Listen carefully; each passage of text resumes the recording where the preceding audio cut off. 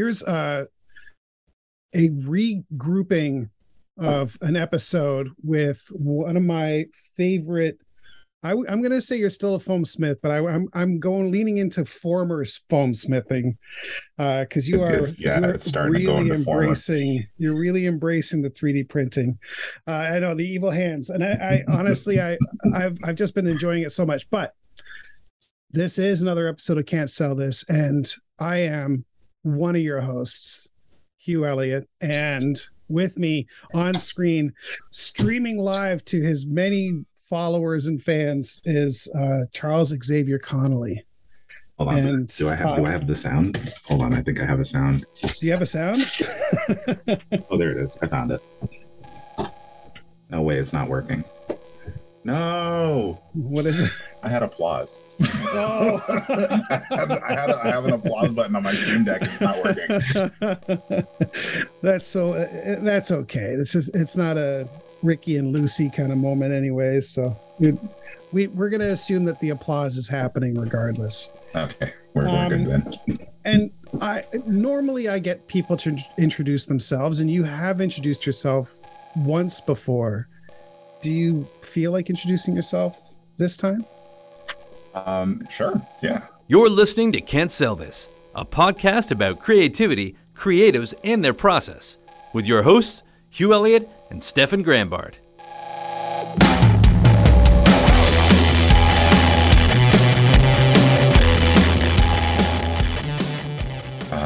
If you don't know who I am Xavier Connolly, known as Ebony Warrior Studios online. I am like Hugh was saying, I'm a former foamsmith now because I've fully embraced the dark side of 3D printing. So good. I've been Hugh is actually the one that helped me on my journey to 3D printing. He was there the night I got my printer stayed up with me all night long troubleshooting to get my printer up and running, my very first printer. That's hilarious. After you broke the glass. On the no, first I didn't printer. break the glass. Oh, it what did was you the do? nozzle. It had dug into it was like the rubber type surface. Right. Yeah. It was like the rubber type surface. And you have one of you bought the same printer again. It was so I have the SE and then the S model. So okay. Yeah, one of them has a glass bed and then the other one has the flexible aluminum bed. Okay. All right. And yeah, it was so much fun when you bought your first 3D printer and you messaged me going, I don't know what's going on. This thing isn't working. And it was just this back and forth. I'm going, can you we get on a hangout or something so I can see your camera and you can show me. I was so frustrated that night, and I would not have been able to do any of that. And it's been at least a year, if not more, right? So, and you quickly, once you got past that hurdle, and now 3D printing is 90% frustration and 10% exaltation. It's just one of those things that I honestly, every time I get a nice print, I'm like, oh, look at that. You know what I mean? And the tolerances are sweet. And you recently got a resin printer. Yes, I did. How much fun is a resin printer? A resin printer is insanely fun. They're way more finicky than an FDM printer. Yeah. But once you get them, dialed in, and once you know what you're doing, they are incredibly fun. Because a print from a resin printer doesn't require any cleanup work much at all. Oh, I'm so jealous. I'm so jealous. Beautiful. So if you have those little greebly pieces, for a big build, just do all your little greebly pieces on a resin printer. You don't have to worry about cleaning them up. All you got to do is, obviously clean the excess resin off of them, hit them with some UV light, and then hit them with some primer, and they're ready to go. Yeah. Love it. And I'll say, one of the things that has really stood out for me in following you for the past few years is your finishing is always just extraordinary. But holy moly, Charles, it has been you have stepped up your game in terms of finishing in the past year and a bit where I have you started using resin to like hard coat your 3D prints. Yeah. Like, where were you picking up that? Is that just like I stumbled upon that YouTube video and it was, well, no, actually it was funny because I realized I saw the XTC coating stuff and I was like, that looks really familiar. Right. Like the XTC stuff looks really familiar. And so I was like, would the UV resin work the same as XTC? And so I tested it on a piece, and it was, as soon as I had done that, I started doing it on some pieces. Mm-hmm. And then I saw a video from Uncle Jesse, right, showing that he did that as well. And I was like, wow. Yeah. So I was onto something. It's such an interesting technique. Obviously, it's one of those things that if you're fortunate enough to have a big barrel of resin to work with, but and because you live in Georgia, like you have sunshine, you have way more sunshine than I typically have, so you can just bring your piece out and like let it harden in the sun and then bring it back in, right? You don't leave anything, you don't leave PLA sitting around, but you can definitely let it cure in the sun more easily. Right. I did have, when I was working on the Gondorian armor, there was one instance, one of the Tacet pieces, segmented armor pieces, I put resin on it and then sat it out in the sun. I didn't forget about it, but I left it out there for maybe 10-15 minutes. Yeah. And the sun caused the PLA to heat up enough to where it's a curved, it was this cute, like very curved piece, flattened completely to the ground. Well, it's a live and learn thing, you know. Have you been looking at different subs? I don't know, this is such a strange, I feel like I've been wanting to just chat with you for a while, so it is interesting to see this. Have you been looking at different materials like PETG or Yes, I've used several others. It's just, you know, I always go to PLA because it's cheaper and it's because it's just easy to use. But if I have something that needs to be a little stronger, I have been using ABS and PETG for, you know, various projects here and there. But usually I can get away with, you know, my PLA and my resin coating, because PLA is very strong on its own. It's just, you know, the heat resistance aspect of it is a little sometimes. Exactly. I mean, with the release of the Lord of the Rings series, I can't believe what is the name of the Rings of Power? No. Rings of Power. And you went bonkers and made like 2 different suits did you do 3? Because you made one for Javi too, right? So yes. So technically 3, because one of the Javi's was not full armor, but yeah, technically 3. Helmet and tunic kind of situation. Yeah. I watched with horror when you showed your shield and you'd gone out for a photo shoot and somebody had banged on the shield and like left their knuckle indents on it. Like that was the Georgia Ren Fair. Oh, and we were walking, I mean, it was already a test of the armor because it was incredibly hot that day. And Ren Fair the parking for Ren Fair is in the largest field I've ever seen. So, I mean, literally, I shit you not, it was probably a Civil War field. That's how big it is. But parking, we had to walk almost a half mile to get to the gate into the Ren Fair. Right. I'm already hot and sweaty, but I'm enjoying myself. And this drunk dude just comes up to me and doesn't even say anything, just walks up to me and I'm holding the shield and punches the shield. And I'm like, dude.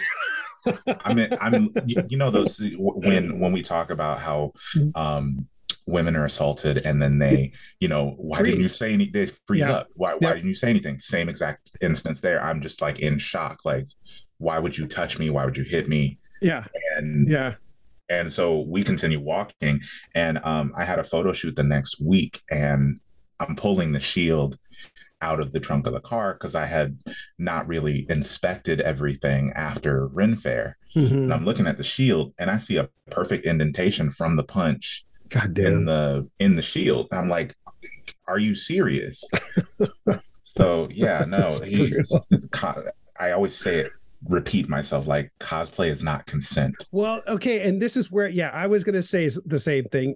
I took my 10-year-old, now 11-year-old, to Fan Expo in Toronto, and I had gone as Darth Winnie the Pooh, Winnie the Pooh costume with a Darth helmet, and I couldn't get over like how confining the whole thing was, and I realized just how I'm not built for cosplay. I get super anxious. It's just, especially Darth Vader, like the Darth helmet, the dome goes over, and I'm in this thing that I can't turn my head, and I'm fogging up, and I'm wearing a Winnie the Pooh costume that's super hot, and I'm wearing the pauldron, and I don't know why I'm making this about me, but I brought my kid, and my kid was dressed as this random anime character, cartoon character called Popey. Popey the performer. They were so stoked every time somebody recognized them. One of the things that I found really interesting is when you're in costume, other people in costume grant you a certain level of mutual respect, regardless of how detailed that costume might be, regardless of how much effort it may look like you put in. As long as you're there putting some effort in to be present, there's this mutual respect that goes on. And it was really gratifying to see that being provided to my 10-year-old, who really just wanted to be there and says, like, I'm a cosplayer. I'm like, oh, that's fantastic. You should definitely do that if you want, and I'm going to help you do it. Right. I initially had been working on motorized wings and stuff, but how interested is your son in, I mean, as a 3-year-old, he's probably super interested in dressing up and like being in costumes and stuff, right? Or is he right now it's more like he enjoys seeing the characters. So he had an absolute blast at Dragon Con, being able to see, characters that he likes from his shows and stuff. Gosh. So he saw Spider-Man when I had my Lord of the Rings photo shoot at Hardy Ivy Park in downtown Atlanta. And there are huge groups of different cosplayers there for different photo shoots. And so I'm with the Lord of the Rings group, and random characters are walking by here and there.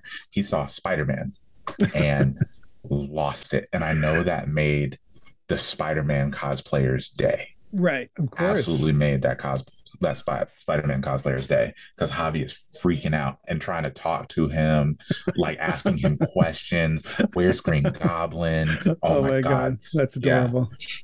So he loves that aspect of it. When we tried to get him suited up for the photo shoot, he was okay for a few minutes. And then he got overwhelmed because he was with me in the front row of the photo shoot. But it was a massive crowd of people watching the photo shoot in front of us, behind the photographers. And so he was looking for Raquel in the crowd. I was trying to point her out. I could see her. I was trying to point her out to him, and he didn't see her. So he's getting overwhelmed by the amount of people, and then he couldn't see mommy. And so he just like broke down at that point. And so he didn't get his photos, which I'm totally okay with, because this was like a preliminary test sort of thing to see if he was ready for it. And he is not quite ready to be in the whole cosplay thing. He went with mommy and got back into his regular clothes and was chill,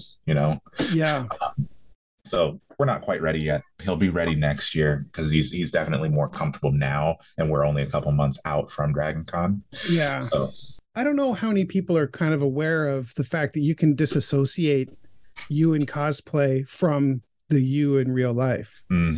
Right? Like, because you're a pretty introverted person, and you're quite shy in person, and but as a cosplayer,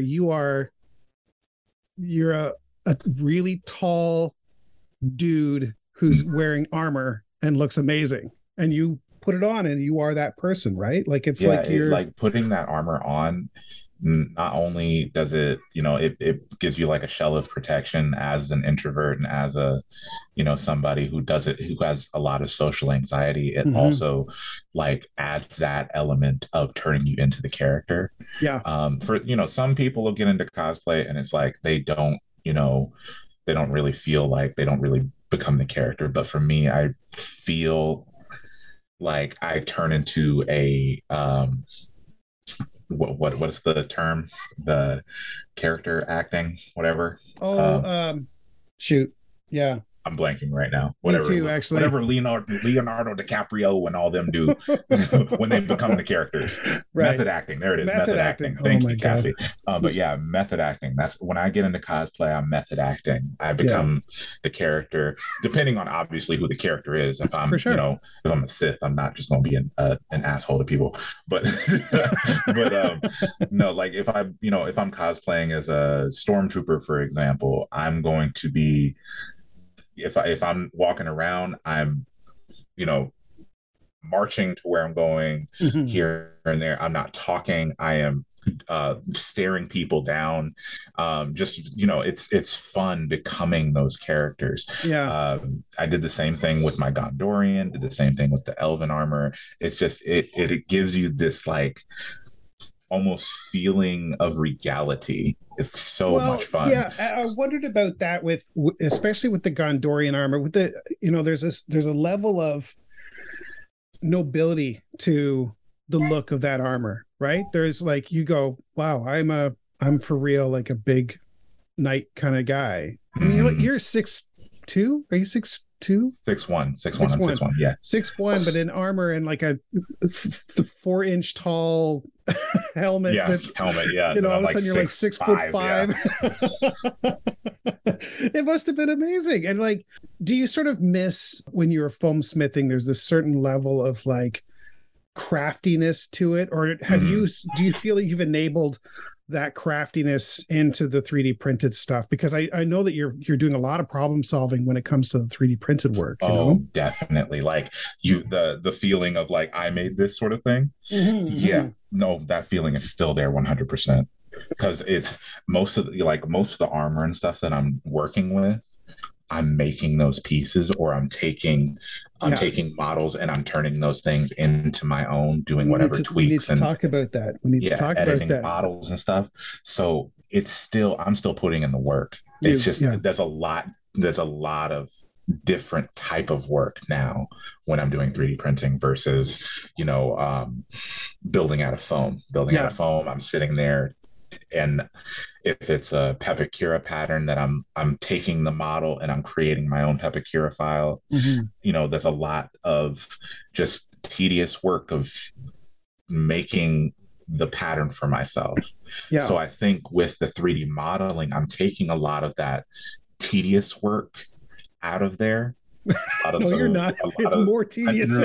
No, I'm saying like the tedious work that I'm having to do on the computer. 100%. I'm taking a lot of that out, but I'm still adding this. I'm adding more elements that I have to do, on the table side. Yeah, the workshop side. So there's a lot more finishing work that goes into a 3D printed piece versus a foam piece. And sorry to interrupt, but in the case of a foam piece, is the finishing sort of happening as you go? So like, you're smoothing stuff out as you go, as opposed to like a 3D printed part, it comes off the printer and you're sort of immediately sanding. Right. Yeah. So like, I'm literally building the piece. And when it comes to foam, when it comes off the 3D printer, it's already got that essential shape. I'm just going to, take off any burrs and edges and resin coat, blah, blah, blah. Yeah. And you've really embraced Fusion 360. Oh my God. You shouldn't have turned me on to Fusion 360, because that shit is awesome. You're killing it, man. It's so amazing to see you, because what you'll find oftentimes when I've noticed with other cosplayers and 3D printed models is they're working in Blender more often than not. And I've done a little bit of Blender. It's just like I'm much more comfortable with Fusion right now. Yeah. I mean, the big advantage to me is the procedural stuff. So like, if you say, oh, this hole is a certain diameter, you can then carry that over, called parametric design. But yeah, once you get into like God, that World of Warcraft sword, the big lion face on it, and so much fun. Oh my God, I had so much fun with that piece. I stopped playing World of Warcraft like over 15 years ago, so I still have that yearning for like one of those ridiculously big swords. So yeah, I've never played Warcraft or any of the World of Warcraft games. What got me into really the lore and the world was the movie 2016. Okay, yeah. I know a lot of like World of Warcraft purists did not like the movie, but that got me into the world of Warcraft because it was Weta Workshop that did all the props and armor for that movie. Okay. And I'm a Weta Workshop fanboy until the day I die. What? So no, that's crazy. I didn't know that. Couldn't possibly be. Shut your mouth. But it's like it's Weta. I mean, we can obviously go into the Weta discussion. I mean, like Weta really changed the face of costuming and creature design and prop making and like it just they've just blown my mind every time I see what they do. And every time you tweet and they react to you tweeting is like this, oh my God, do you just kind of go, oh my goodness. Yeah, definitely. It does not get any less exciting every time Weta retweets or likes my stuff or comments on my stuff. Yeah, because they're literally like they're a teacher, they're a master, they're a senpai, they're just oh my gosh, that's so funny. That reminds me of Rising Sun, the movie with Wesley Snipes and Sean Connery, and they talk about the kohai and senpai. If you've seen that movie, I don't know, man, it's such an old movie. It's one of those funny things, but I know also, and I don't want to dwell on one thing over another, but I'm super obviously into the fact that you have spent a lot of time in the past little while, especially I think in the past year, it really honing your voice acting, like really spending time and taking it more seriously. Yeah. And actually getting paid to do it. Right? Right. And what was it that sort of prompted you to sort of get more into it?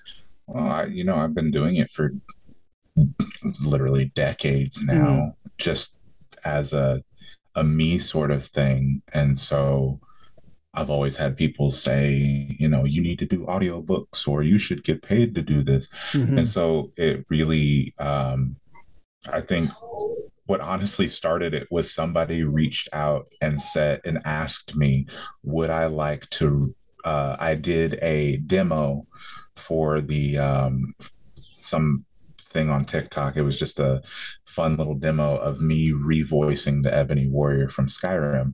And so somebody saw that and they were like, would you like to really revoice the character? And I was like, oh, are you for real? and so I worked with a mod developer for Skyrim and revoiced the Ebony Warrior in the Skyrim video game. And I actually have a clip of it on my Twitch of seeing myself in the game for the first time with my voice. Yeah. Oh my God, I almost cried on the stream because it was, I totally forgot I had put the mod on. Right. And so I'm just walking through Whiterun and then all of a sudden I hear my voice. I'm like, what?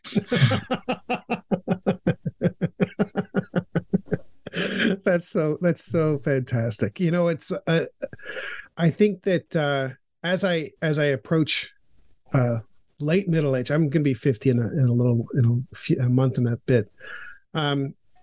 But I've started to recognize the things that I have not done because either it just felt too hard or it wasn't part of an overarching plan. And I'm always very grateful to see someone embrace their talents and say, I'm just going to go ahead and do it. Because people compliment each other all the time. And it doesn't mean anything whatsoever. Right. But I found it very gratifying to see you say, like, I'm going to call myself a voiceover artist as well, Yeah. Do you see any kind of path forward for for the voiceover work? Is there going to be representation or anything like that? I think there is. It's just right now, I have a toddler. I think I'll get into it much more. When you can have a quiet room. Yeah, much more heavily and much more seriously when there is not a toddler running around, because it is obviously very difficult trying to do recordings, very emotional recordings at night when everybody's sleeping or during the day, because like you saw earlier, he will walk in at any given moment. He does not care. So nor should he. Yeah. When he gets older, I definitely will be getting into it more seriously. I do have gigs here and there. I just had I just finished a gig for a friend's, I can't remember what he said. I think it's his like YouTube channel. He does like shorts and stuff like that. So I just finished a gig for him, a paid gig for there. But I do have my, my credits. I do have my first voice acting official credits on the books already for Powerade. So Powerade. Yeah, Powerade. So yeah. Very nice. Well, I mean, I actually, with all candor, and I was like, I was so pleased, and I had actually commissioned you to do some Vader work for me for a friend of mine whose daughter was in the hospital, and she was just blown away by Vader, talking to her. And it was like, she's not a child. She's a child, but she's not like, she's a preteen, but she's an absolute monster Star Wars fan. And when my friend was like, hey, my daughter's in the hospital, and explained the circumstance, I was like, I think I could probably make something happen. Right. And it was so fantastic, and you were wearing the costume, and it was I was really grateful for the effort. It was so nice. A lot of fun with that one too. Well, it's got to be one of those, since you can emulate James Earl Jones's Vader so well, is there like this secret little fingers crossed if someone stumbles upon it from the Star Wars franchise? I've always had that feeling. I've tried to get Disney to notice, and people have tried to shout out Disney with my stuff, but it's very much I'm seeing how capitalism works. They're not trying to pay someone else to do voice work if they don't have to. So they already bought the rights to James Earl Jones's voice, and they have the archives. All they have to do is use an AI and a robot to make his voice now. So I don't think really any other voice actor is going to get that opportunity anytime soon, because Disney is just, Disney is all about saving money and making money whenever they can. So, and that does bring me to another point, and one of the things that I've really admired about you is you are a dyed-in-the-wool communist. You do not like capitalism. You decry it at every opportunity, and I think it's just I personally am a disliker of capitalism. I had a whole thing where this guy, there was a layoff recently, and I said to a friend of mine, I says, that's bullshit. It did not need to happen that way. And he goes, well, maybe you and I can have a drink and talk capitalism at some point. I said, it's going to be a short conversation. Right? I will never agree that capitalism is a good thing. So it's always pretty funny when you're like, because I follow you on TikTok, and you're very vocal on TikTok. And one of the things that you will say is like, did I stutter? Yeah. It's like, there's nothing wrong. I don't know. There's something about the rampant capitalism, watching people talking about a recession and how inflation is going to kill us all. And meanwhile, the profiteering going on, product profiteering, where people are just raising the price of things arbitrarily so they can maintain their profits while taking the money from the lower classes, is always going to be an issue with me. Yep. There's no question. It's really just I'm with you here. Oh no, I'm listening. I'm totally listening. Like I'm at this point. It's like I always say that I'm tired. Yeah. Because I do my best to use my platform because I'm not going to sugarcoat things, because I've seen people use their platform to kind of like sugarcoat things and kind of try to ride the protect themselves, right? Protect themselves, ride the fence. I'm just trying to be nice to the Democrats and the Republicans. I've seen how that plays out. And I don't have any interest in it. I want my space to be a safe space for leftist ideals and for people, for marginalized groups. And you can't have that safety if you are riding the fence and allowing, bigotry in any form into the space. So I'm just going to be upfront with people from the get-go. I am a communist. I am anti-racist, anti-capitalist. Oops, somebody clipped it already. But anti-capitalist, and I will do. I always say on TikTok, the only people protected in my space are Black women, people of color, and people of the LGBTQ plus community, and obviously people of the disabled community. Those are the only people protected on my page. And if you can accept that, if you are willing to do the work, put the work in to be anti-racist, cool. Welcome to the Dark Brotherhood. And it's saved me a lot of trouble, because people will really out themselves. They'll get offended for no reason and they'll out themselves. And so it makes like the space and fan base that I have created is really something that I have cultivated out of just being honest. And I really appreciate everybody that is part of that.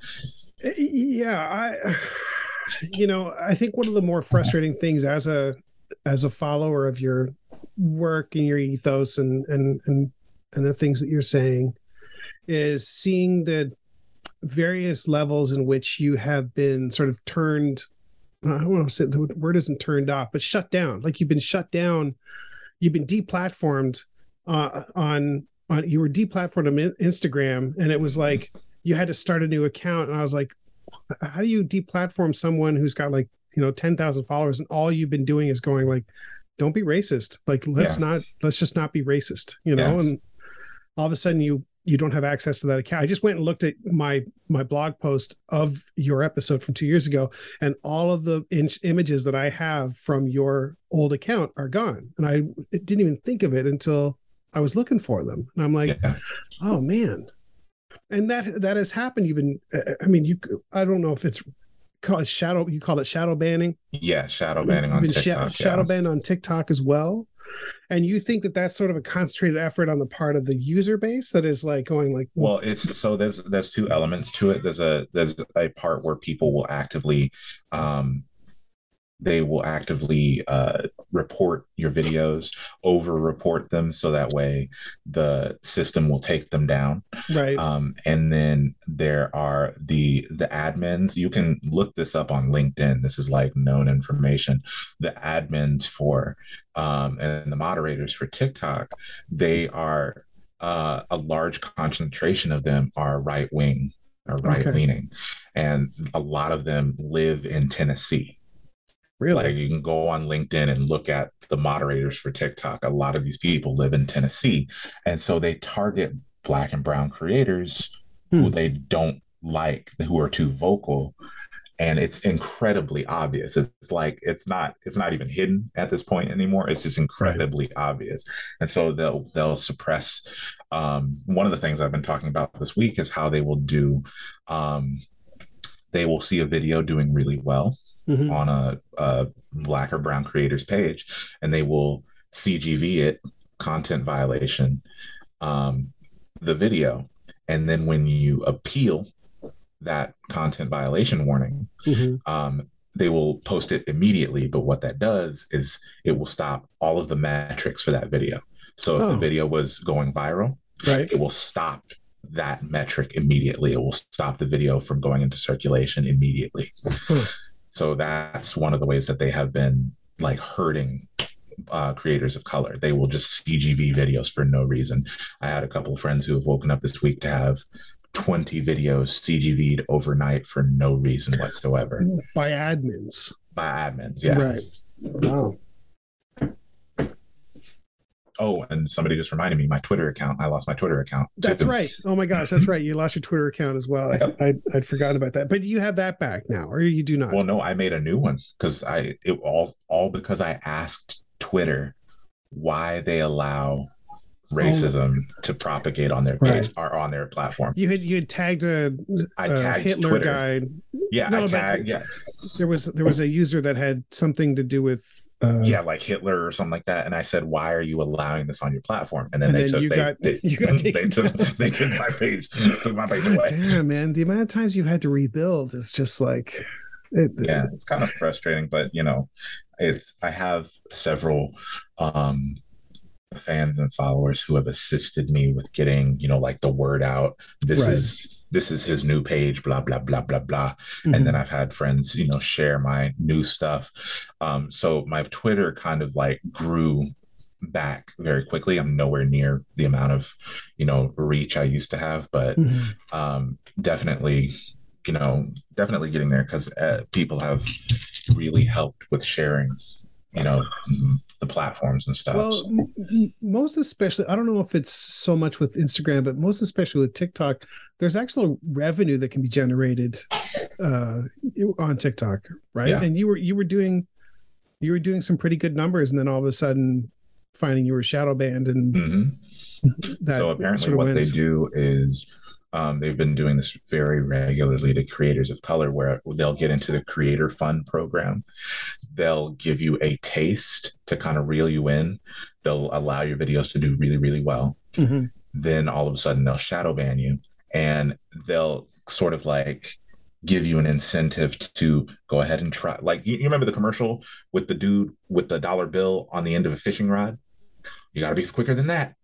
Oh, yeah. Yes. Okay. Yeah. Sure. So it's just like that. They'll dangle money in front of you, and to get you to keep making content, which they are monetizing themselves, right? To make money for TikTok, but they'll keep pulling your views back, and so every so often one of your videos will do well, and you're like, ooh, got to keep chasing that feeling. Yeah. So no, I left the Creator Fund program about a month ago, something like that, because I'm not dealing with that anymore. It's just too much stress to deal with. Well, with the pandemic, like your income stream, you really diversified, right? Like you no longer, like when you went full on and just went full time line work or whatever it was you were doing. Working for Xfinity. That was fun. I know it wasn't fun, but I mean, like it's one of those interesting things. Like, have you been able to get back to being like a full-time creator? I've been, since I ruptured my Achilles back in my gosh, that's right. Yes. Yeah. I've been doing it full time at home since I ruptured my Achilles, because I've been on workers' comp this whole time. Right. And before that, I was doing it kind of like part-time along with my day job. Right. But I would love to get back to it full-time, but I know that these platforms they're just not going to allow creators of color to just like to shine. So it's kind of like a scary, iffy sort of thing. So Yeah, I apologize for interrupting there. I was just thinking about the fact that you're running Twitch and you're doing YouTube and TikTok, and so now if you've left the Creators Fund for TikTok is you're now driving people to where you can make money. You're sort of saying like, hey, by the way, I'm going to be streaming tonight, and that's a chance to pull in a couple of bucks here or there. And yeah, what we've been doing over the past couple of months is there are several requirements to get your YouTube monetized. And so we have been working on the only requirement I had on my YouTube was the 4,000 watch hours. Okay. And so when we started, we had 200 something watch hours on my YouTube. And so I let everybody know it's going to take a couple months, but we need to get these 4,000 watch hours so that way I can get my YouTube monetized, and then I will be like basically moving exclusively to YouTube. Okay. And so we have worked our behinds off over the past couple of months. I've had several of my followers who have played my YouTube videos like just in the background, just like 24/7 nonstop. Right. That has assisted with it. And then every time somebody watches my streams on YouTube, like right now, that's helping with the watch hours. So we're at we have 125 watch hours left. Oh, wow. Before I can be monetized on YouTube. So that's I think maybe another couple weeks or another week or so, and we will have reached the goal of getting YouTube monetized. So right. It's like a fingers crossed kind of thing. It's so funny because like everybody, like everybody else, I have a YouTube channel, and I just find I don't have the energy to do the packaging. Like it's the stuff that I do is so hands-on, and I'm always talking about electronics and, hey, you could use this microcontroller to do this. Mm-hmm. But at the end of the day, like the amount of effort to do the hey bing bong bing ba boom bong, and I just can't do it because I just don't care enough to, I don't know, make fake friends. Yeah. And I'm not like that either. Like I know there's, for a lot of people who do really well on YouTube and stuff, they do this like whole persona, because you got to sell a product. So you got to be this very, out there, extroverted, likable person. And I'm just not that kind of person. I'm just me. So when I get comfortable, like when I'm just streaming, I'm talking and interacting with my fan base in the chat and everything like that. Mm-hmm. But I'm not going to just put on this fake persona like for YouTube and stuff. So yeah, I was talking to another maker, and I said I'm just so impressed with the work he's doing, but I was more impressed with his output. And it wasn't just like, oh, the work that he's doing is really interesting. It's all mechanical and a lot of gears and stuff. And I really like that. And I like his process. But I said, I don't have the comfort level you have with holding a camera pointed at yourself and you going like, hey, everybody, look what I did. And he goes, I know it takes a long time to get past that.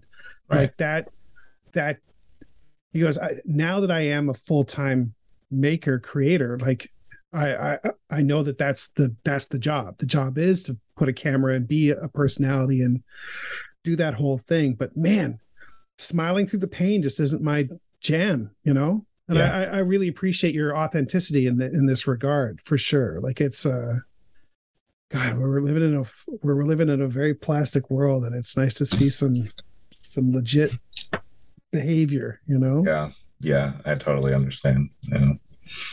Do you find yourself identifying with anybody currently, like where you're like, wow, I really like the message that they're putting out? Are you sort of, I mean, you're obviously paying attention to people of color on various channels. Are you sort of going like, wow, I'm glad to see more of this happening? Like, are you seeing it happen more? I have a habit of just like, I see a Black creator on TikTok or whatever, and I just follow them. Right. Because I'm just, supporting everything Black. And that's just what I've been doing. So there's a lot of Black creators who I'm seeing do really well and just like getting their voices out there, getting their messages out there. Mm-hmm. And I really love seeing us succeed. Yeah.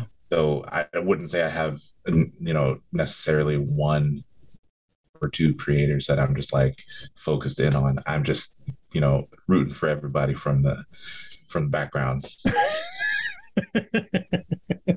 Well, I mean, that's just as good, to be honest. I mean, I think that we're all, it's like we're all trying to take little pieces from the same pie, and and there are people who have a bigger plate, and the concept of real authentic personality versus a personality is they're very different things. I have seen it with my wife. My wife is a quilter, and she has a quite a large fan base or follower base on Instagram. And whenever she speaks up in defense of the LGBTQ plus community, or, says protect trans kids, or, it is speaking for marginalized people, Indigenous people, there's always someone that has to say, well, I'm not interested in this. I'm going to unfollow. They have to announce it. And I used one of your lines one time when I was doing all my Pride work, and the guy said, enough with the rainbows. And I said, this isn't a airport. You don't have to announce your departure. Yeah. I was like, I know I got that from you. Yeah. My favorite catchphrase.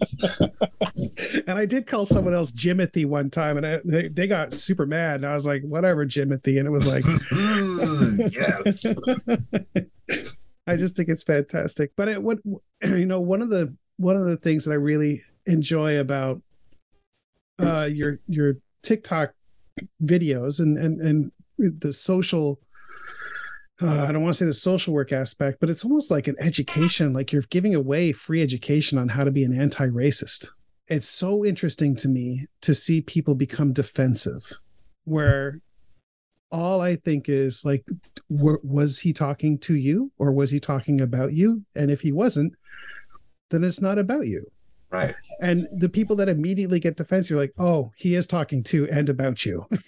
Yeah. I always say, one of the things I always repeat is, if it doesn't apply, let it fly. If it does not pertain to you, yeah, then don't worry about it. Stop jumping in front of arrows that are not meant for you. Well, it doesn't make no sense. I don't, with all due respect to my white brethren and sisters, we are a falsely victimized group. It's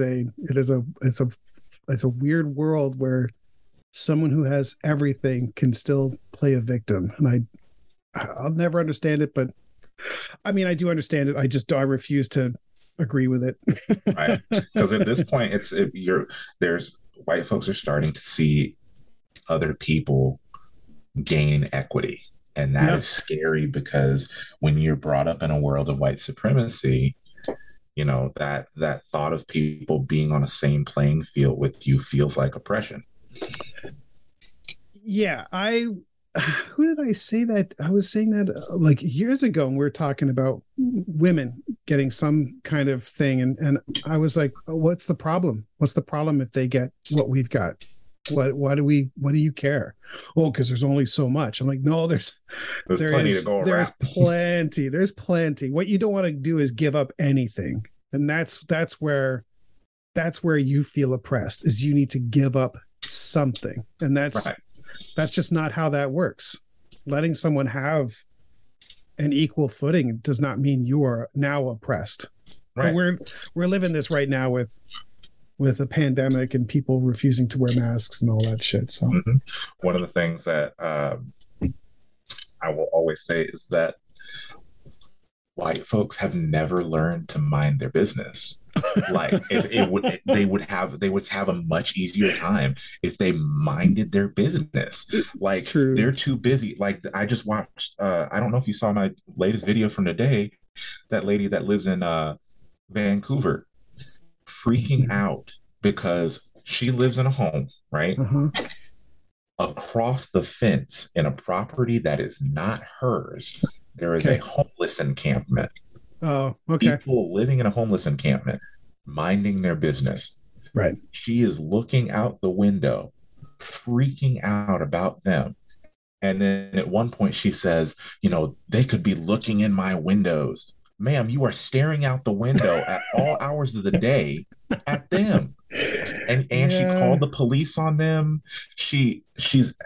And then the thing that really got me was she called the police on them and tried to tell the police, what if they start a fire and it burns down my house? Number one, they're nowhere near your house. Number two, they need some sort of heat source because they're outside. They don't have any heat source. Number three, the police told her, well, if they were to start a fire or something like that, the fire department will come and wet everything down, or she could go out there with her own hose and wet everything down herself. And so she got all offended and said, why would I want to go out there and wet everything down myself? Okay, so you have no problem levying the government and law enforcement against houseless people, but you won't do it yourself. Yeah. You have no problem letting the government do your dirty work for you. Well, you're not a victim if you're handling things yourself, right? Like like this. That's the whole point. Is like the whole. I need to have witnesses of my victimhood. Is how that works. Well, anyways, fuck white people. I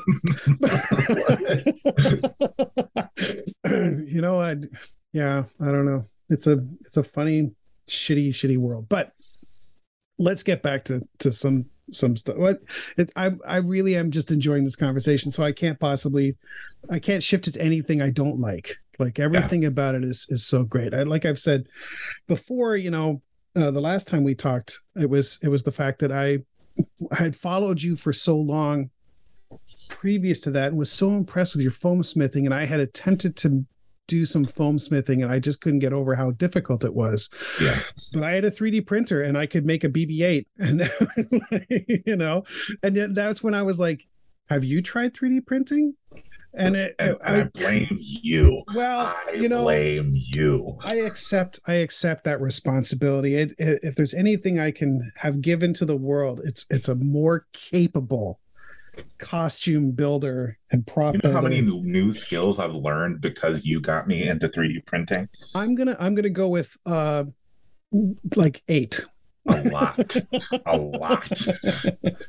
But that makes me entirely happy. Like one of the things that I try to do for my part is try to share what I know, but be realistic about it. But 3D printing is super cool. It can be super cool. People do not show you spaghetti.stl, which is where you come down, the next morning and the print head hit the model and everything fell over, and all of a sudden it's just making spaghetti. Oh, how long it took me to learn what's like how to use Z-Hop correctly. Oh my God. I'm doing really tall models and I'm sitting there wondering, like, why does the nozzle keep knocking my shit over? Right. Oh, you can Z-Hop whenever it goes over the model. Oh my God. It took me entirely too long. No, but that's all part of it. I think that we rarely, like, if you were to go on the 3D printing Reddit page and say like, and show them a shitty model, like show them a shitty print, they immediately go, spaghetti.stl successfully printed. Good for you. Yep. Everybody's living it, but we don't share those mistakes like publicly. We don't go like, oh, by the way, if you run into this problem, this is how you solve it. Yeah. Because so much of 3D printing is problem solving. Mm-hmm. Or knowing someone that has solved the problem and can get on a call and say, oh, by the way, you probably just want to plug that motor in and that'll take care of your problem. But It is what it is. This is I think imparting knowledge has to be part of what we do, or why do any of it? Yeah. And that's always been a part of, why I cosplay. I always want people to understand that cosplay is for everyone. And I'm not going to be that pretentious asshole that's just going to keep and retain, my knowledge to myself. I've seen way too many people do that within the cosplay world where like, I know how to do this, but I'm not going to tell anybody. No, if somebody comes to me and asks me how do I do XYZ, I'm going to do my best to explain that to them. If I don't have time to do a long explanation, I will guide them to, one of my other posts or something like that. But I'm not going to be the pretentious booty hole person that doesn't help somebody when they need, to learn something. Yeah. Right. I mean, 80% of your posts are process. So that's when I found out you were using resin to do hardening instead of using like fiberglass resin. You were using resin from your SLA printer instead. And I think that's maybe maybe not everybody would have gotten that, but I know that I want to see, I'm positive you pointed it out. I'm positive you said, like, I'm using this SLA printing resin to coat my thing. Sure I did. I'm pretty sure I did, because I'm really bad at keeping secrets. So I'm always explaining something. Did you know, did I tell you this, that I worked with, that we built a website for Paul Soles, who was the voice of Spider-Man and Peter Parker from the 67 cartoon? You did not tell me that. That's really cool. Yeah. So his son hired the company I had back a long time ago. And we got to meet him. And he was also the voice of Hermie the Elf in the Rudolph cartoon. Oh, that's lit. So it was like this incredible experience to talk to like a real voice actor who had done tons of work. And he had worked with Frank Oz in a movie called The Score. Frank Oz directed The Score with Robert De Niro and Ed Norton. And Paul Soles is the old janitor in that movie. And it was like, we got to sit and talk. And I was like, so what was that like working with Edward Norton? Because he never worked with Robert De Niro. He worked with Ed Norton. Mm-hmm. So it was just fantastic. But he said he and Frank Oz did voices back and forth for over an hour. And like he and I had dinner in my business partner at the time, and we were doing voices, and it was so satisfying. It was so much fun. And he talked about Arctic. Right. It was, oh my God. It's so much fun. Our 11-year-old wants to be a voice actor, and we put them through voice acting camp. They wanted to do it. And so whenever I can, I will do voices with them endlessly, because I love it.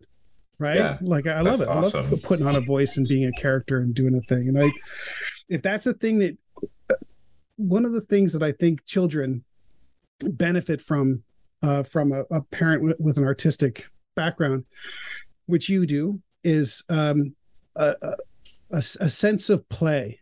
Mm-hmm. Always. Right. Yep. Like, you didn't have to make Javi a Gondorian helmet. You didn't have to do that. Right. But how much would he appreciate when you put that helmet on and said, what do you think of that? And like made a, like did a thing, and he got like this, the look on their face when they see you're involving them in the thing that you do. Mm-hmm. As soon as I got it off the printer and put it together, and I put it on his head, he looked at it and he said, "That's mine." I almost lost it. He said, "That's mine." I said, "Yes, that's yours." He said, "It's just like yours." I said, "Yes, it's just like mine." Oh my God. Yeah. It broke me. Yeah. I mean, he could be a hobbit right now, right? Like, he could be a Harfoot. Oh yeah. He's so compared to the hobbits in the movie, he's a little bit, he's on the short side, but he's still hobbit sized right now. Yeah. I see an ear. It's right there. He's right there. That's him. That's so great. And with his big man haircut now. This is he's got a short little, his first big boy haircut. That's so fun. He's been doing buzz cuts this whole time, so I sat down. When he went to the barbershop, he did not have a good time. He's been to the barbershop maybe 4 or 5 times, and he just, the environment, people that he doesn't know, noise and strangers, sitting in the chair, it's just overstimulating for him. And so I sat down, put on some silly movie, and I sat down on the floor with him. He could move whenever he wanted to move. I was moving around him, and I cut his hair. And I think that was he didn't freak out at all. It was a much more calm and collected experience. And so I think I'll be doing it from that way from now on, because he obviously knows me and is much more comfortable with me. You know, with the buzzing of clippers around his head, he's much more comfortable with me. So we found one hair stylist that is amazing with kids, and he took care of our son and still takes care of our son like 12 years later. Mm-hmm. So our son will say at 16, he's like, "Can I see Jeff?" We're like, "Yeah, okay, sure." Yeah. It's an expensive haircut, but he loves it, and he loves Jeff. And So now Neve is now seeing Jeff too. Or no, Neve is now seeing someone else. Oh, well, I won't tell Jeff. Don't tell Jeff. You could take things very personally. But he lets me tip in wine. So I'm like, here you go. Oh, there you go. Okay, sorry. I know you want to kind of. We should probably end this pretty soon so you can get back to your son. It's got to be bedtime fairly soon for him, I guess. Okay. Right? Oh, yeah, it is. It is. And then once he goes to sleep, I'm going to see Black Adam. Oh my gosh! Oh, yeah. I was going to go see that. I haven't. I wasn't going to tonight, but maybe I will because now I can. Because I wasn't going to be able to do it, and then we can talk about it later. And we can talk about it later.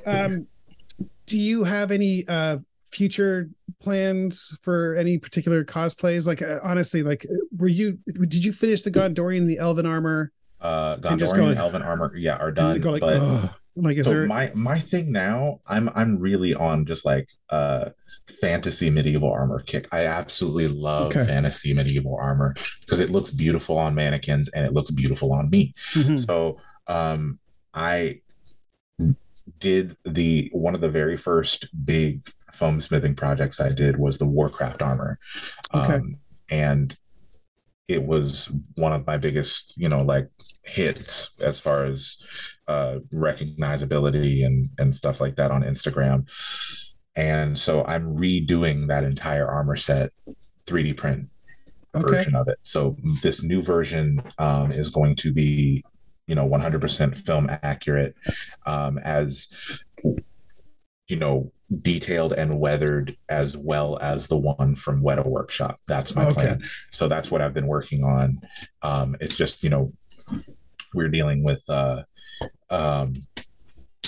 prepping for a move right now. So that's I'm getting like these commissions that I have out before the move, and then I'll continue working on Warcraft once I get settled in, in my new studio. So are you getting like a fully separated studio, or is it going to be still I have a fully separated studio right now.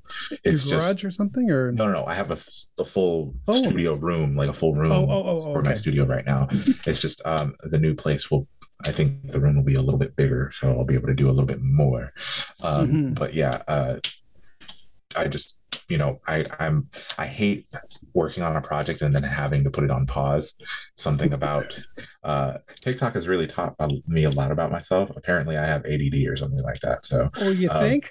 Yeah, I think something like that. So apparently, because of this darn ADD, I don't like putting things down when I'm in the middle of them. So I've always hated, working on something and then having to stop it. Mm-hmm. So I will get into a hyper-focused mode where I will work on something through the night, not even realizing I'm working on it through the night. Right. And then come to, finish what I'm doing. Oh, it's 6 a.m. You just worked all the way through the night. So having to be paused on my Warcraft armor right now is stressing me out beyond all reason, because I keep going over in my head, the way I work on stuff is I do all the technical stuff in my head. I plan out everything in my head. And so I have been planning what I'm going to do in my head, and I can't physically do it yet.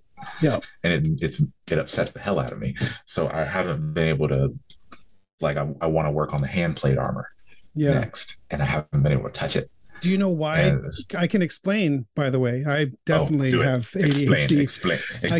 I can explain why it bothers you to put stuff on hold. And it's because you don't know if you can pick it back up.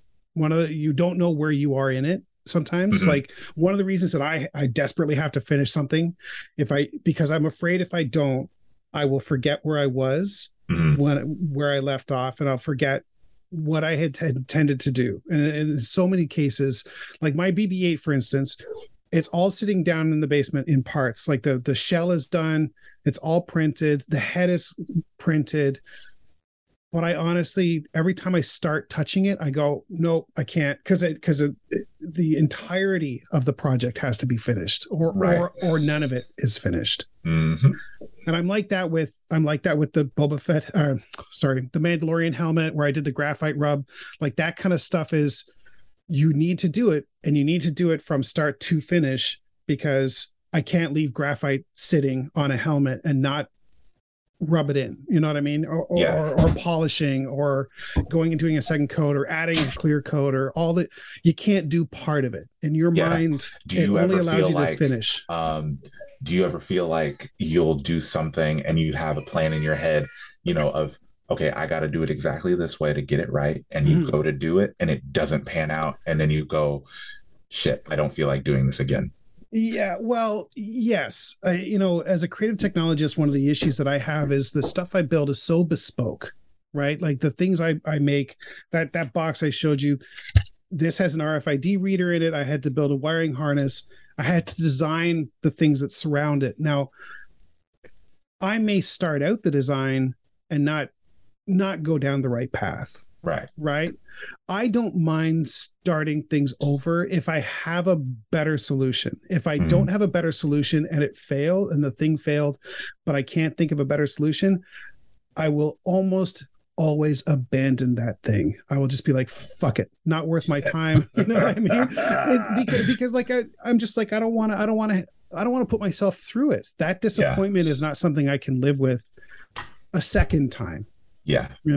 But most of the time while I'm working on something, and I'm using my hands because I know you can see what I'm doing, but like most of the time when I'm working on something, I can identify what would be an improvement while I'm working on it. And if I can find the improvement while I'm working on it, I will generally accommodate the improvement while I'm going. But if I have to start over entirely, that can be so demoralizing and dispiriting that I will fall into a funk, and I will give up, and I will try something else entirely. One of my things that I've been doing along those lines is I will recognize the improvement that I need to make to whatever prop. Right. I'll be in the middle of finishing up the original prop. Right. So, for example, the Gondorian armor, I made 3 different swords. Finished to completion 3 different swords. Right. So the first sword I made was the Sword of Boromir that I basically made into my own version of the Sword of Boromir for my character. Right. Then I was like, oh, there is actually a infantry sword for the Gondorians. So I did a regular infantry sword, which is sitting on the wall behind me right now. And then I saw Pippin's Troll Slayer sword. And I was like, I really love the design of that. It looks just like the Gondorian infantry sword. It's just got a better handguard and a better pommel. Right. I'm going to make that one and size it up to normal human size. That's funny. So I have 3 full size or 3 completely finished swords, because just in the middle of finishing the first, the first one, I'm like, oh, I want to do another one. How weird is it that you know the names of so many medieval weapons and armor parts? Like it's such a funny thing to go, for instance, pauldrons. Like when I say pauldron, you know exactly what I mean. It's the shoulder part, it's the breastplate. There's, when you said pommel, I knew what you were talking about. And I knew when you said handguard, like to me, there's something that's so, let me think of the word for this. Accepted nerdery is like all I can think, like just how you're willing to nerd so entirely out over what really is sort of the minutia. You don't need to know that those things are called those things. Yeah, no, the accepted nerdery. Yes, it's a normal. There are simpler terms for those things, obviously, that layman's terms, but I'm so passionate about the work that I do and about, my inspiration has always been like Weta Workshop, and they put so much work, they do real armor. Yeah. Real armor. So they put in the work doing the real armor. I feel like I should put in the work by, doing as real as I can possibly get, and use the correct names for whatever I'm working on. So, I've gotten to the place where I'm making my own tunics, making my own, chainmail, whether that's, using like a faux type of fabric to create that effect, or using, 3D printing chainmail pieces, chain link pieces. It's all about like authenticity, whether nobody sees that authenticity, because there's always parts of a build that nobody's going to see. Yeah. Those little details underneath something or inside something that nobody's going to see, but I'm going to know they're there. Yeah. It's the gratifying part, because it's like a secret for you, right? Like that's, you're not going to go, oh, hey, by the way, also hold on. And you unstrap a bunch of stuff and hold it open and go, look, there's this. But in your mind, someone's going like, oh my God, that looks incredible. And you're like, you don't even know the half of it. Yeah. First and foremost, it has to be about you and what you enjoy. If it was about the audience, I think it would be less satisfying. I don't think it's ever been about the audience for me. It's always been about like what I enjoy. So I'll just see an armor that I really like, and I'm like, I'm going to build that. And then people will recognize it, or they'll just think it's absolutely gorgeous and beautiful. And I love that, the recognition of it, or just people appreciating the aesthetic or the beauty of the armor. I love that. Yeah. But it's never been about anybody else. It's always been about just like, I like what I like. So that's why I think that's another reason why, you'll see cosplay trends. People will be doing, oh, the Deadpool movie just came out. You're going to see 1 million Deadpool cosplayers. Yeah. I've never been like that. Yeah. I will always be several years late to a trend. So like when I did my Gears of War armor, it was way after the hype of the latest Gears of War game. I just, at that point was like, I really like this design. I want to build my own Gears of War armor. And so, there weren't really any other Gears of War cosplayers out and about, because I think that also helps with the recognition of my stuff, because I'm not one of a billion of these cosplays out there. I'm very unique because I'm just going with my own flow. I'm just like, I like this, so I'm gonna make it, and it's not trendy right now, but I'm the only one. Well, I mean but if you weren't doing it that way, I can't imagine how exhausting it must be to try to please people with your work. Yeah. Oh my God. When it comes to most especially, I think when it comes to cosplay, because the inauthentic comes through, they get tired, Yeah. You can see them get tired. They're just like, oh yeah, I know I'm doing it, blah, blah, blah, blah.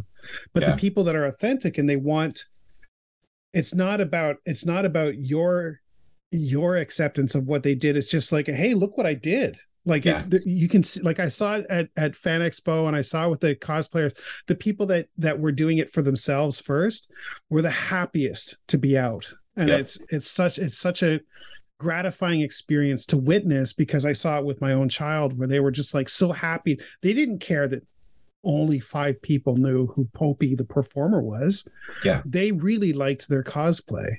Yeah. And whenever somebody acknowledged them, they went in their bag, and they had drawn stickers to give to people, and they were like, thank you so much. And you could see how much it pleased them. And that, I think, is, if there's anything to take away from this conversation, the authenticity of your own appreciation of your work needs to be first and foremost. Because otherwise, like, why would you bother? Right. There's no question.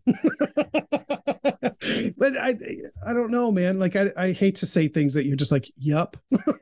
Oh no, it's okay. It's okay. No, because I'm totally agreeing with you, because I feel like